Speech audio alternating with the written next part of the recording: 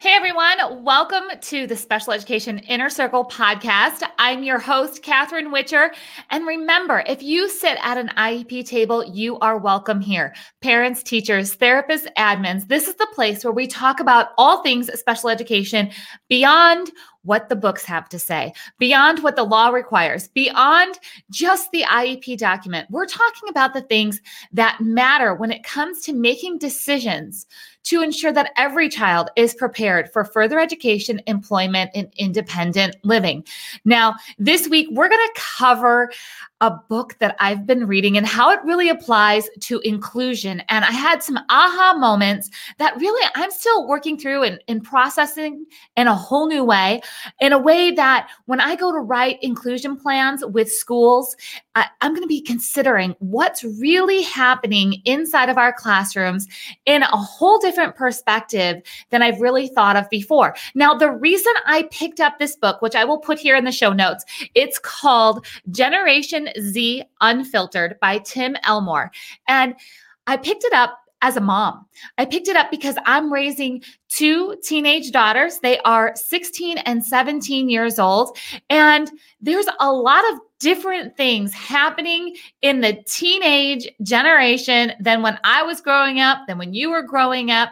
And I'm trying to really understand what's happening, with my daughters and their friends and just the dynamics. It's become really apparent just by spending time with them and time with their peers, how different the world really is from their perspective. So I picked up this book, I started reading it, and I thought, oh my goodness, this has got to be a topic that we start to consider when we're talking about inclusion, special education, building those inclusive experiences. You guys know, if you've spent time with me talking about IEPs, I always say inclusion is not a place, it's an experience. Inclusion, when we take a child who learns differently and we set them up for success to have an inclusive experience, it means that they feel that they are part of the community, they are part of the activity, that they are accepted for who they are, that they are supported. And we're looking to build these inclusive experiences. And typically I'm looking at two different things. It's content and context of what's happening. So let me just cover those real quick. So I'm always looking at inclusion as, are we including a student in an activity because of the content that is happening around them? Like we need this actual science lesson, or we need this reading lesson, or we need the curriculum content of that class to be consumed. And that's why we're having this inclusive experience. Or are we looking more of the context of what's happening around? So for this inclusive experience, we're looking at, maybe it's group work, or maybe it's individual work, maybe it's parallel work, maybe it's collaborative work, maybe it's an unstructured activity, maybe it's a structured activity. There's all different ways to look at kind of the context of what's happening around a lesson or around an activity. And maybe that's really the benefit of that inclusive activity, is to get exposure to the context of what is happening. But now we need to add a third thing in, and that's truly the community, their peers, a student's peers that are going to be surrounding them. What is happening in that student community, in their dynamics and in their relationships as a peer-student community? So here, I have the book sitting right here next to me, and I'm going to read you a couple of things as we go through this hot topic. And I'm confident you're going to have some of the same aha moments that I had, both as a parent, maybe as a teacher, when you're looking at inclusion, when you're looking at your student or your child's experiences. And it all starts out when it's the author of this book, Tim Elmore. I love his series of books. Again, it's called Generation Z Unfiltered. And he said, over the last decade, I've spoken to over 500,000 educators, parents, coaches, and employers. And he began to see a pattern regarding their attitudes towards young people. There were two emotions they expressed consistently, and there was frustration with their kids and fear for their kids. That pretty much sums up, right? What's happening as teachers, as parents, as coaches. We're frustrated because we're trying to figure out what do they need and how do we help them get to where they need to go. And then we're fearful. We have this fear because we have exposure to so many different things now than we did before, right? So there's this fear and this frustration. And it moves on to really talk about what is happening with this current generation. Now, think about this. These are the general students in the school that are just, they make up the bulk of a classroom, okay? Here are some characteristics. And I share this because as a parent, I'm not in the classroom all the time, right? I mean, I have some idea of what's going on with my kiddos, but I'm not a teacher anymore. And especially a special needs parent who may not have exposure to the general education community, this can be eye-opening to really see what the generation right now is experiencing, because it helps us create inclusive experiences that make sense.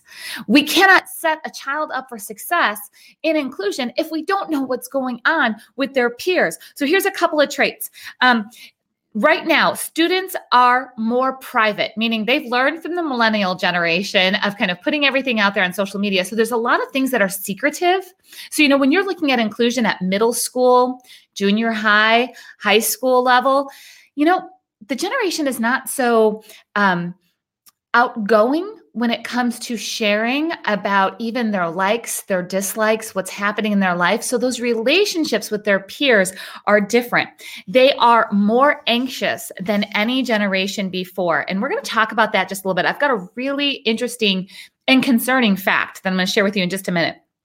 They are more restless, which means that they're jumping from activity to activity to activity. Guys, that makes inclusion tough when a child that is supposed to be a peer model or a peer in an activity with a child who learns differently and may need more time to process or more supports to get through an activity, but yet this generation is used to go, one activity to another. They're also extremely tech savvy. Now, I love this one actually because there's a lot of underutilization of technology in our special education community. So I really think this tech savvy point of our generation that's up and coming is going to be a huge benefit for inclusion for us. And how are we really taking advantage of this tech bridge that could be built between our special education and regular education communities? But that will be for a discussion on another time. Right now, the peers are more nurtured. So they've had more parent involvement than any generation in the past. I don't know about you guys, but have you heard the whole term snowflake students and snowplow parents? So snowflake students, it's really describing the characteristics of the current students. And we're really talking about, middle school, junior high, high school. They have been brought up to be a little bit more delicate than maybe we were growing up. They've had things kind of snowplowed out of their way. And that's where you really start to figure out, as a parent or as a teacher, am I moving obstacles out of the way for a child so they don't have to experience this risk or failure or falling down and getting back up? And inclusion, and it's all full circle. Inclusion is a challenge typically for everybody involved. Now, it can be a joyful experience. It should be a joyful experience. It can be a very positive way to build the community with differences, but it's not always easy. So this generation is used to things being just a little bit more easy than we were. So here, let me get back to these points here inside of this book. It says they're more entrepreneurial, they are more redemptive, and here's a big one. This is the fact that I was talking about. And this is where I started to figure out, looking at the IEP plans. For those of you that don't know, I've been writing IEPs for over 20 years. I have a brother with Down syndrome. I used to be a special education teacher, but for the last 20 years, I've been working for you. You, the teacher, the admin, the parent and building IEPs that work. And that means really being able to dig into who we're writing this for. And now we really need to look at the community that we're writing these experiences for. So there's a big fact in here of students ages 15 to 21 reported the worst mental health of any generation by the American Psychological Association's annual Stress in America kind of survey. Okay. So here's the big one. It says, the average child today experiences the same level of anxiety as a psychiatric patient did in the 1950s. I'm going to say that again. The average child today experiences the same level of anxiety as a psychiatric patient did in the 1950s. Okay, we're not talking about a child who has been diagnosed with anxiety. We're saying the general population that is growing up right now has anxiety at a whole new level. So when I really start to wrap my brain around that, and I start to figure out what is going on in our average everyday classrooms, and then we look at how are we going to support differences? How are we going to modify lessons? How are we going to make this community inside of the classroom work with all of the challenges and all of the differences on top of everything that the students are dealing with right now? It's possible. It's absolutely possible. I have seen brilliant, beautiful inclusion experiences happening all the time. But it's when we are fully supporting not just the child who has the different learning needs, but we're also supporting and empowering their peers. We're supporting and empowering them to be who they are and include others who are different than them. So there are 9 challenges that are discussed in this book. And again, I'm going to share these with you because, as a teacher, as a parent, these are things that we have to step back from our daily chaos of sometimes just trying to raise good kids, right? Just trying to make sure they get all the tools that they need for the future.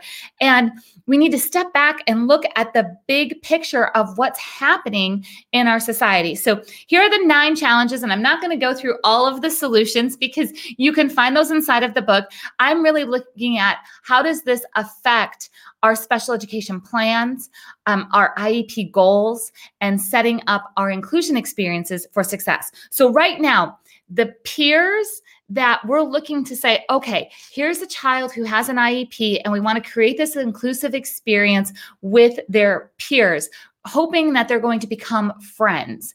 Well, if we want to become friends with somebody, we have to understand them, right? We have to understand what's going on and support them. So right now, peers inside of the general education classroom, they are absolutely challenged by having empowerment without wisdom, which means they've got access to a lot of tools, right? But they don't necessarily know how to use them all. They have a lot of skills. They have a lot of availability around them to get what they need, but they don't always know what they need.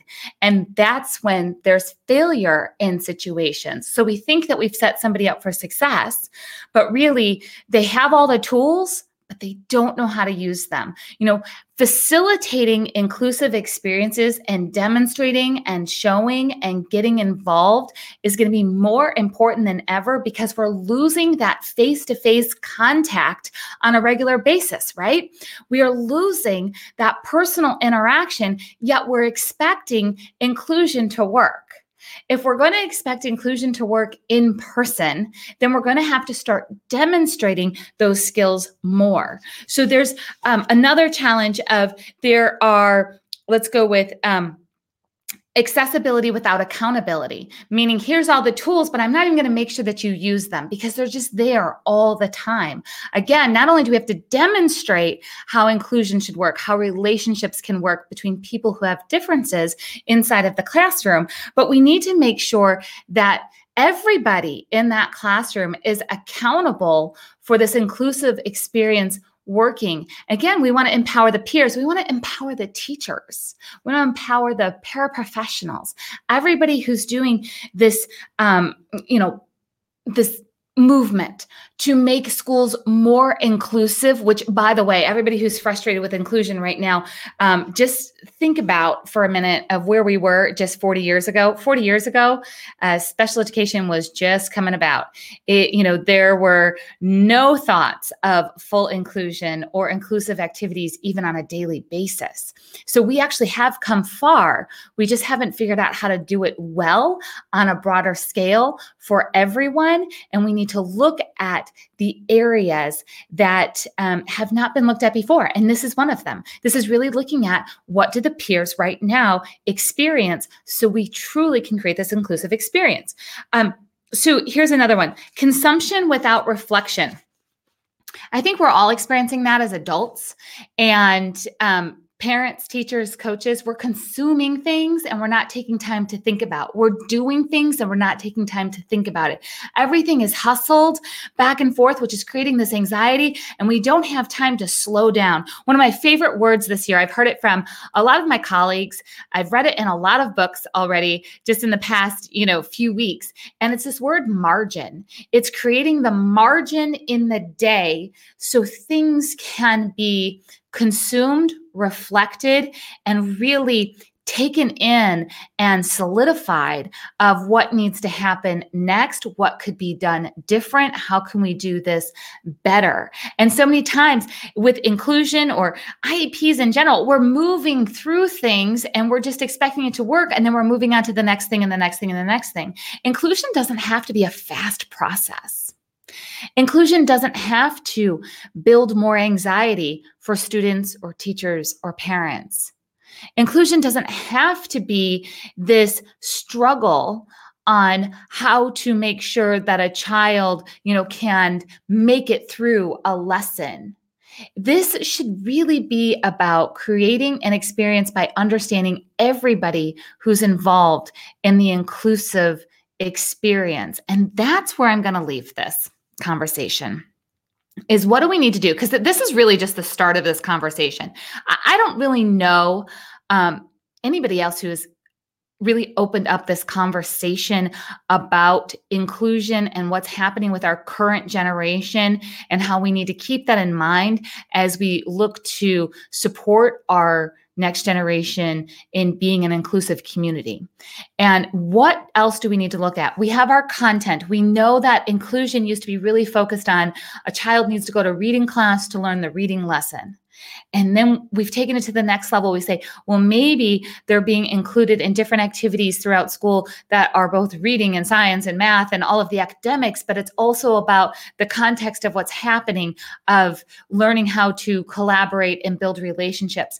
But then we have to take it to that third level, which is going to be community, and really understanding this Generation Z and what they're going through so we can support them through building inclusive communities.